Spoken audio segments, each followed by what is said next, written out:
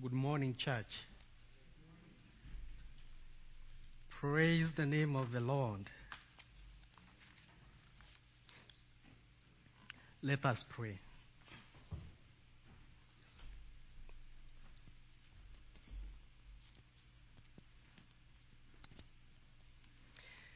Our dear Lord and Heavenly Father, your word says that all scriptures is God breathed and is useful for teaching, rebuking, correcting, and training in righteousness, so that the servant of God may be thoroughly equipped for every good work.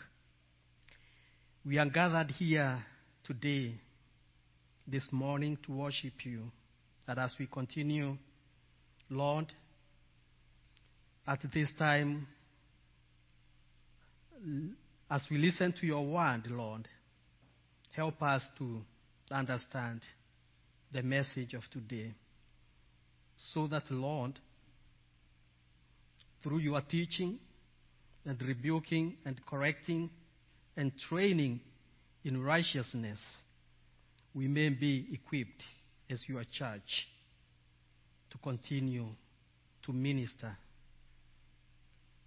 Lord, we commit ourselves to you and pray that, Lord, you will speak with us. In Jesus' name, amen. Today we are going to learn from the book of Chronicles.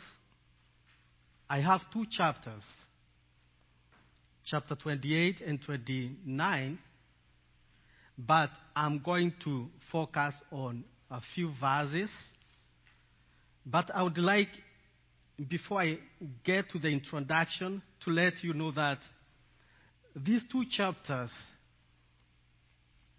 speaks about David's plan for the temple and also the gifts that the people and David gave for the building of the temple, and the prayer that David offered, plus also Solomon being acknowledged as the king of Israel. And at the end of chapter 29, we hear about the death of David. Some of the major questions that a careful modern reader of the historical books of the Old Testament, like the Chronicles, and also 1st, 2nd Samuel, and 1st and 2nd Kings, can ask are, what is the setting of this passage? What events led up to this point? And there are many major trends. Are there many major trends or developments in Israel bearing on the passage or part of its content? Why did the author of the Chronicles, or even 1st and 2nd Kings, Chronicles, repeat, omit, or add contents of 2nd Samuel and 1st and 2nd Kings? Why did God lead the authors of Samuel and Kings and Chronicles to write what they wrote, and for what purpose? Who are the original readers of these books? And then finally we can ask ourselves, how is this message, how is Chronicles, how is 1st and 2nd Samuel, and also 1st and 2nd Kings speak to me? The Bible is such a historically oriented and revealed, a revelation that sometimes if we ignore the historical context, we may tend to assure misinterpretation. In order to make it easy to understand and apply the passage for today from the book of Chronicles, I will give you a brief introduction of its background, starting from Samuel Kings and then coming up to Chronicles. And then we will look at a few verses from chapters 28 to 29, which is very familiar, I assume, to every one of us. I want to invite you to understand with me that 1st and 2nd Samuel was written to exiles, telling them how kingship in Israel was instituted and without a false start and some bumps on the road. That is about Saul and King David. And that one is in 1st and 2nd Samuel. These two kings, Saul and David, had experienced personal tragedy. And there was sowed a seed of destruction. But the royal ideal of kingship remained unfulfilled. Remember, David was promised an everlasting dynasty in which he will not lack a member of his family as a king. These books keep alive the royal ideal expressed in the Davidic covenant of an everlasting dynasty. In 1st and 2nd Kings, we trace Israel's history from the accession of Solomon to exile, covering a time span of over 400 years. And the story is mainly a tragic one, as Israel violated the demands of the covenant with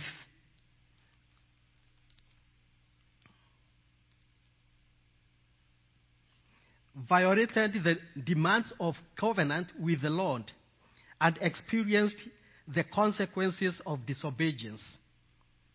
The bad and the good, the bad and the ugly of some parts of this history is that Solomon planted the seed of idolatry and forfeited most of the kingdom, seemingly jeopardizing God's covenant with David. The kingdom divided with David's dynasty, ruling only Judah and Benjamin.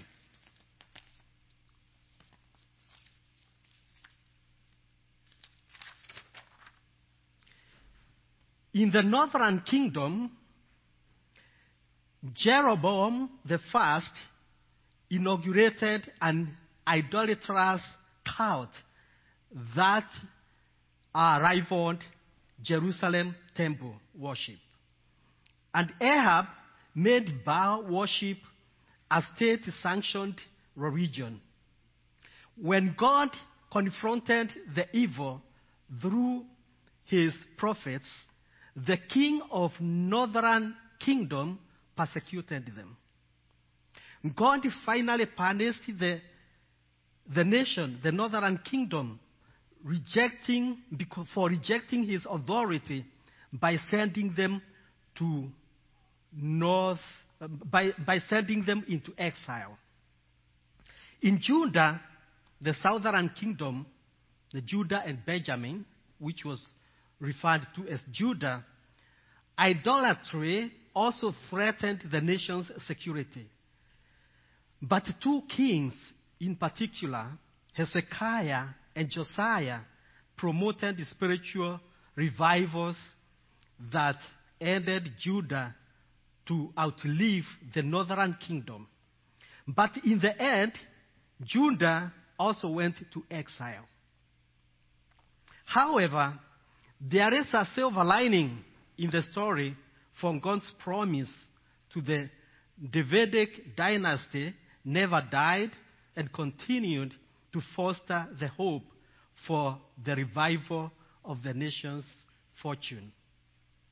It was while they were in exile when historical books of Samuel and Kings were written to help them understand why they were in exile. We read from 2 Kings 17 verse 7 and 8 that all this took place because Israelites had sinned against the Lord their God, who had brought them up out of Egypt from under the power of Pharaoh, king of Egypt. They worshipped other gods and followed the practices of the nations the Lord had driven out before them, as well as the practices that the kings of Israel, that's the northern kingdom, had introduced. The key to understanding the message of 1st and 2nd Chronicles and applying it to our church today is understanding the primary theme of Chronicles as was intended for the original readers. Chronicles offers a history that overlaps with the complements the account offered in Samuel and Kings. However, there are significant differences in scope and purpose. Chronicles focuses on the Davidic dynasty and consequently the kingdom of Judah. And you'll notice the 1st Chronicles is all about David and Solomon, and then 2nd Chronicles up to chapter 9 is all about Solomon. And so most of the Chronicles is about or is focusing, it's an ideal. It depicts David and Solomon and some other kings as an example of what God is planning to do. Because this was written to those who are post-exilic community after coming from exile. And so here, Chronicles focuses on the Davidic dynasty and consequently the kingdom of Judah. Overall, its historical portrait is more optimistic than what we find in Samuel and the Kings, which highlights the nation's moral descent and political decline. Why? Because Chronicles was written for different original readers, the post-exilic community. Chronicles, through its more idealized presentation of the past, is much more optimistic as it holds the key figures of the past as paradigms of the ideal leader who is to come, the Messiah. At the time of writing of Chronicles, the post-exilic community had come back, had rebuilt the temple through leadership of Ezra and Nehemiah, but they had not yet a Davidic king on the throne. They had no a Davidic king on the throne. They were struggling with questions like, the temple is built, but is God still interested in us? Are the covenants still in effect? Are we still the people of God? Where is the Son of David? How do we relate to God now? How do we experience the security and blessings of God? There are many circumstances and instances in our lives, also today, that we struggle with in our lives. And we ask the same questions. When we fail to fulfill our calling as individuals and community of believers. The idealized message of Chronicles is to be realized 500 years later after exile in the person, life, and work of Jesus Christ, who will present a very different understanding of messianic expectations. The kingdom of God for all the people, Jews and Gentiles, are a beginning of Christian church as the voice of the kingdom, which Paul calls a holy nation. From the Chronicles perspective, let us now briefly examine some selected verses from chapter 28 and 29. We will examine how David left a legacy to Solomon according to Chronicles and attempted to apply the idealized message of post-exilic community to our context today. Remember, when you read the book of Chronicles, you will notice that the author has left the band and the agony of these kings, King David, King Solomon, and any other king who is mentioned, and is focusing on the good, because that is what God led him to do. Because in 1st and 2nd Samuel and 1st and 2nd Kings, the message was to those who are in exile, to explain to them why they went to exile, because their leaders had failed. They had instituted worshipping other gods, the gods of the nations that God had driven out of the promised land, the Holy Land, and given them the land. And God had spoken about that in the book of Deuteronomy. But when you come to the Chronicles, you will notice that all those bad things are left about these kings, and God is focusing on the good part of their lives, so that those who had come from exile and they had the temple, but they had no king, they would know that as much as God used those good kings and their good part of life, and also according to the Davidic covenant of everlasting dynasty, God has not abandoned them. They may not have a king at present, but there is a king who is to come. And this is the Messiah.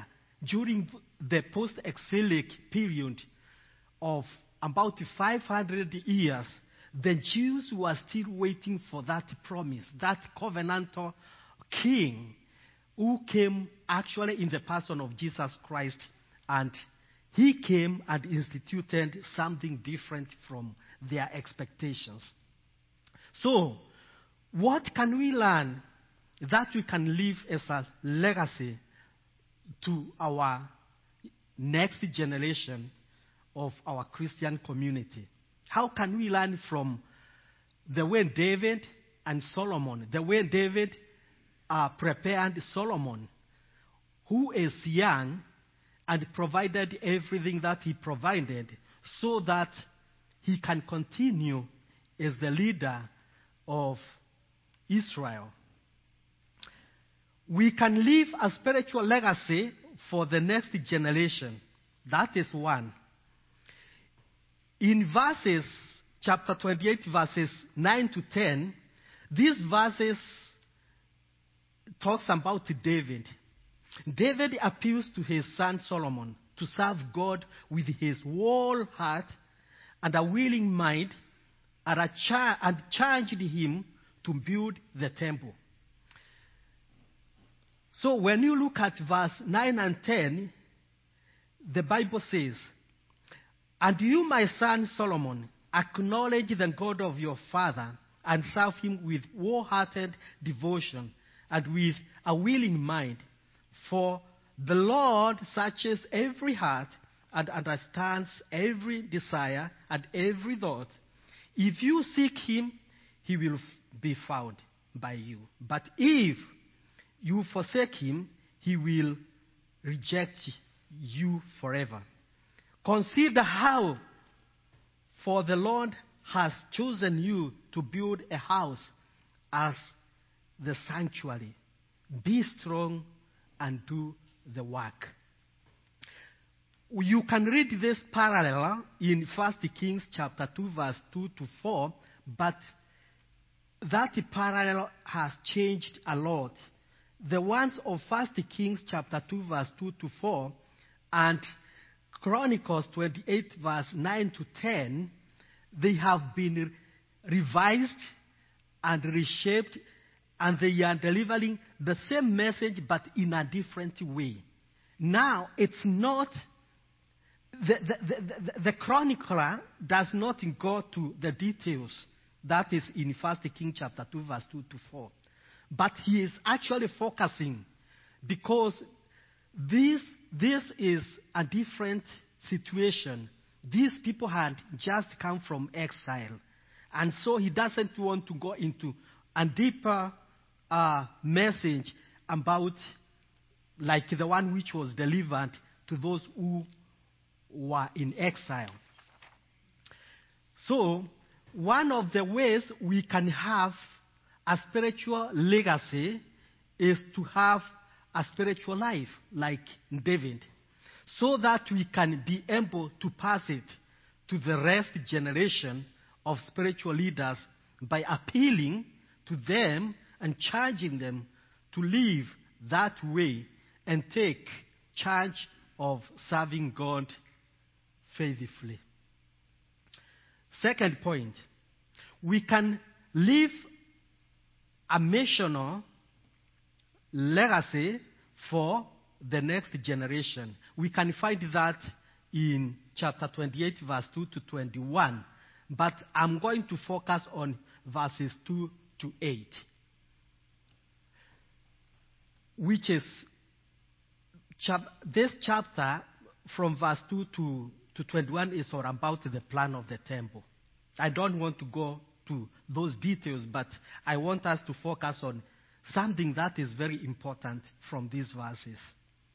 In verse 2 to 8, we can read and understand that David left plan for Solomon to build the temple. It was in his heart, but not in God's plan for him to do so. You can see that in verses 1 and 2. The structure of the temple, which is given in 1 Chronicles 17, verse 1 to 4, is identified as a place of rest for the ark. When you look at verse 4, David makes some statement. And this statement is that those,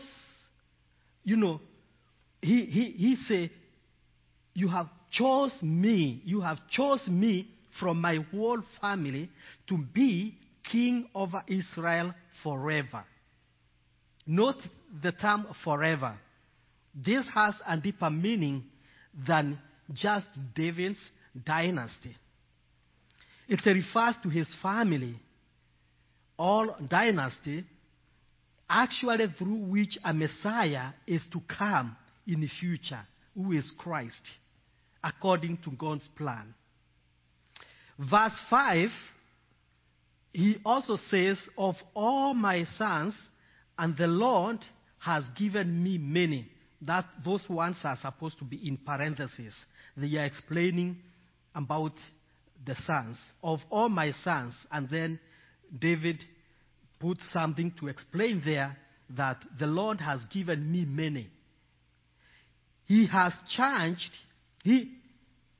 chosen my son Solomon to sit on the throne of the kingdom of the Lord over Israel, of the kingdom of the Lord. Notice here, throne of the kingdom of the Lord. Not my kingdom, not Solomon's kingdom, but the kingdom of the Lord, because the Spirit of God was leading him to speak about a future messianic kingdom. This is deeper than this. It is projecting to eschatological kingdom of God, referring here to a kingdom of the Lord. That is the Messiah who will bring everlasting kingdom, the Messiah, Jesus Christ.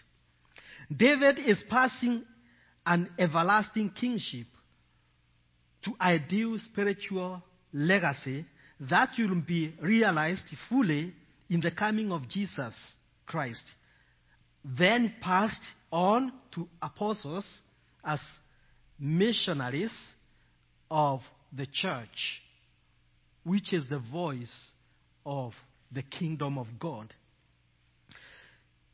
Actually, this is a Edenic vision of God's everlasting kingdom over the earth from the beginning, before the fall. God had this purpose, Edenic purpose, of an everlasting kingdom, of dwelling with his people. But after the fall, some things changed. But it never changed in God's plan.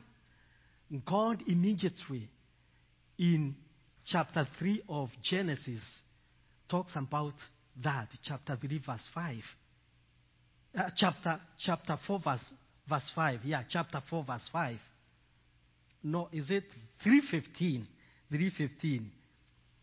So here, we see this in Matthew 28 and in the book of Acts and the entire New Testament that we read today about the church advancing the kingdom of God. And this kingdom is the everlasting kingdom of God, the dynasty, everlasting dynasty of David according to the Davidic covenant. Theologically, the concept of, we call it the concept of already but not yet. And in this concept, we hold that believers are actively taking part in the kingdom of God, we as the church. Although the kingdom will not reach its full expression until sometime in the future with the second advent of Jesus Christ. We are already in the kingdom, but we do not yet see it fully in its glory. So we are still waiting for the second advent of the Messiah, Jesus Christ.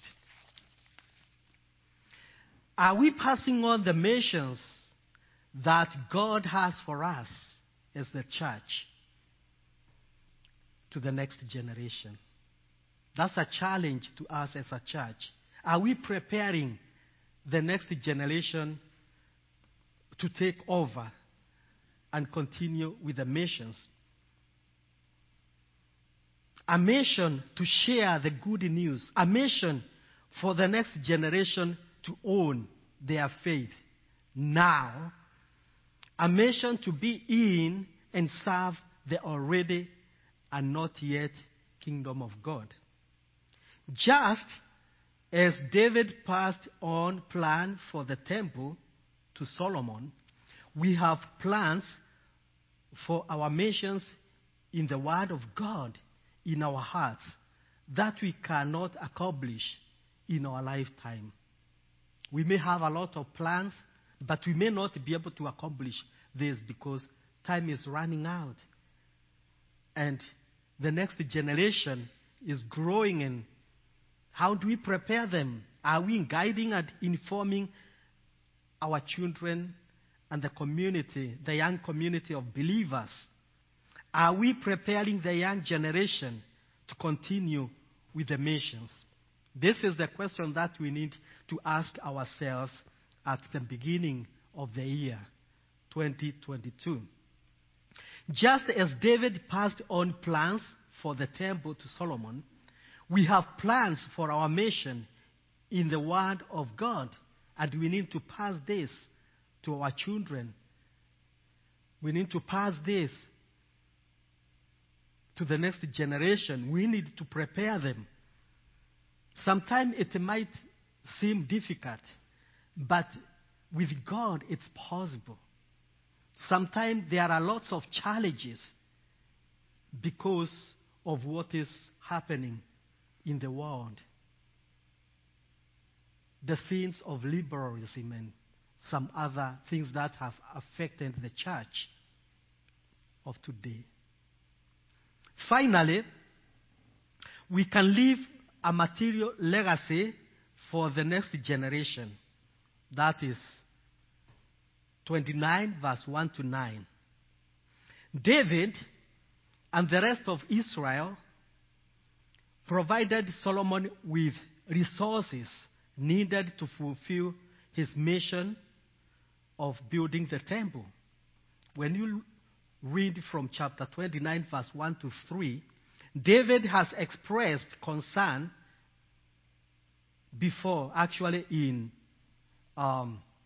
when you look at chapter 22, verses 5 and 14, where he mentions Solomon as being young and inexperienced. And so he decided to compensate this by preparing materials for the temple himself. And also David, in these verses 1 to 3, he went further than just preparing the material, but also contributing his personal treasure. When you read 29 verse 4, you'll also notice that Israel's finest gold was imported from Ophir.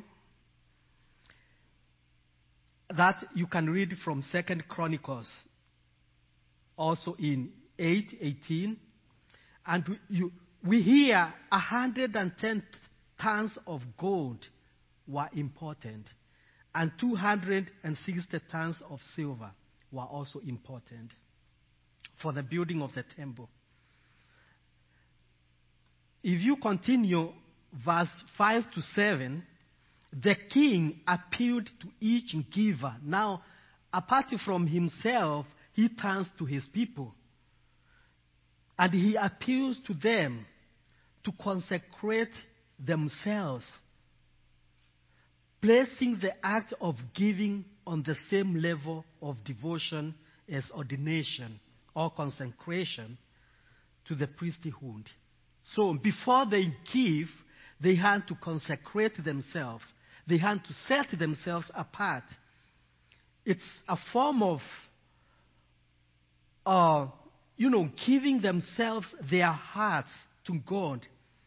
This is a theological concept that Paul and the New Testament teaching uses to apply to the church, the royal priesthood of believers. Inasmuch as the same way, we should look at how we are stewarding our material resources and equipping the next generation to use it wisely. We can do that as an act of consecrating our lives, in an act of devotion, in giving. In conclusion, let us examine chapter 29, a couple of verses 9 to 11 and 17 and 22, very briefly. In these verses, the author of Chronicles clearly explains how God is always ready to restore his people, Israel, and also for us as a church today, to the joy of his saving presence. This is the message here.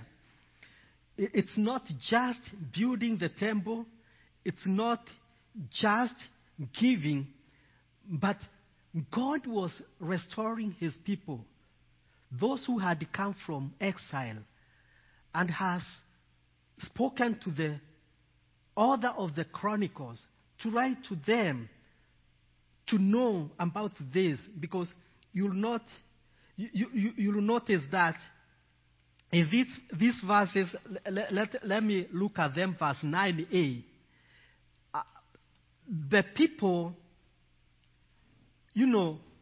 had a willingness response to the need of the Lord's worship. It produced in great rejoicing because of what God had done through David, and now is passing it to Solomon. And this worship produced a great rejoicing on the part of both the king and the people. They rejoiced. Even today,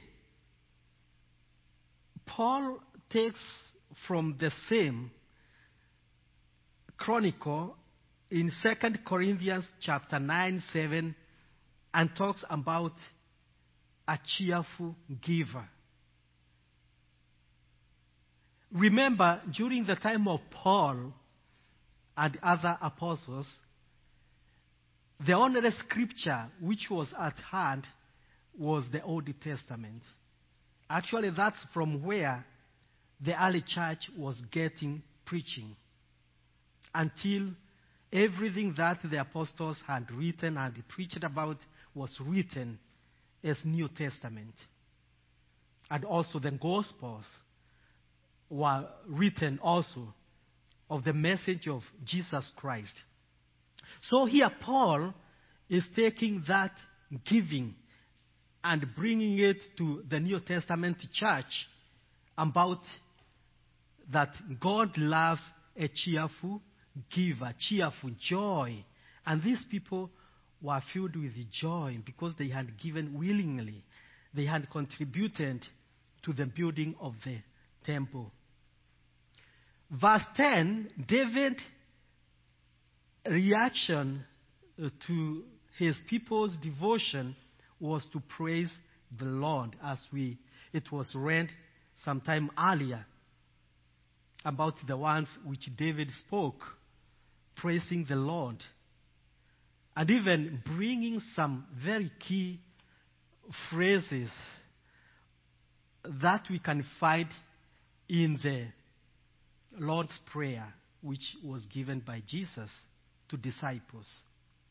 You can see the connection of the New Testament with the Chronicles when you read carefully and you notice some phrases and even some clauses that the authors of the New Testament are using from the Old Testament of the fulfillment of this promise of everlasting Davidic dynasty. In verse 11, this actually supplies to the conclusion to the Lord's Prayer.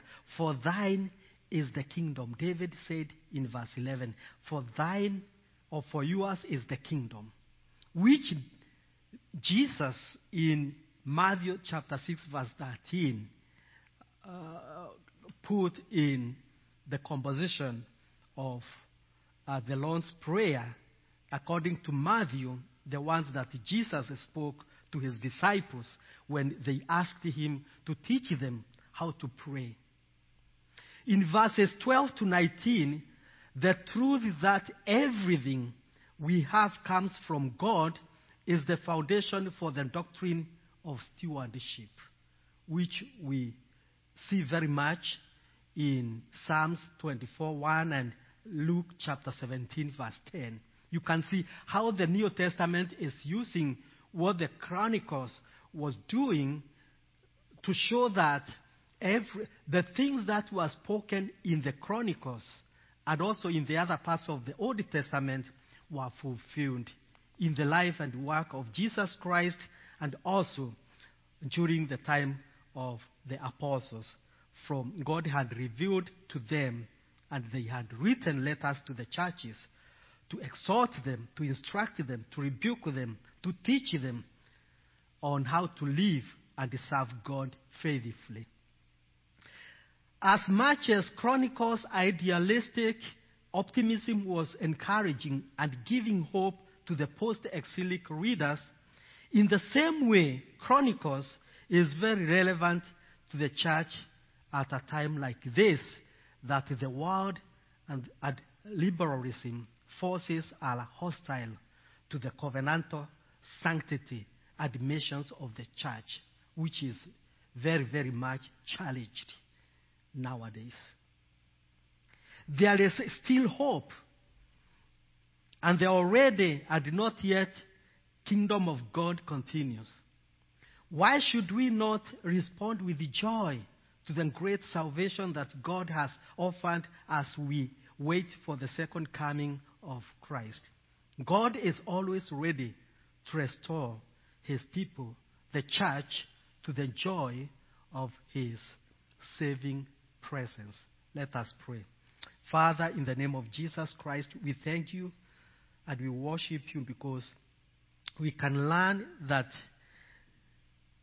from the book of Chronicles how to pass spiritual legacy to the next generation, and also how to pass to the next generation the missional purpose of your church, and how we can contribute towards preparation for the missional work of the church materially. Lord, we pray today as we begin this year and as we continue that you will help us to raise and equip the young generation so that, Lord, they can be part of the ministry that you have called the church to do. Like David, he knew that Solomon was young and inexperienced, but he prepared him so that he can take over as a king. He did a lot of things that would have bothered David and Solomon and challenged him, so that he can have what was required to build the temple. As we build your church through missions, Lord, help us to do likewise, to prepare the next generation. For in this we pray in Jesus' name. Amen.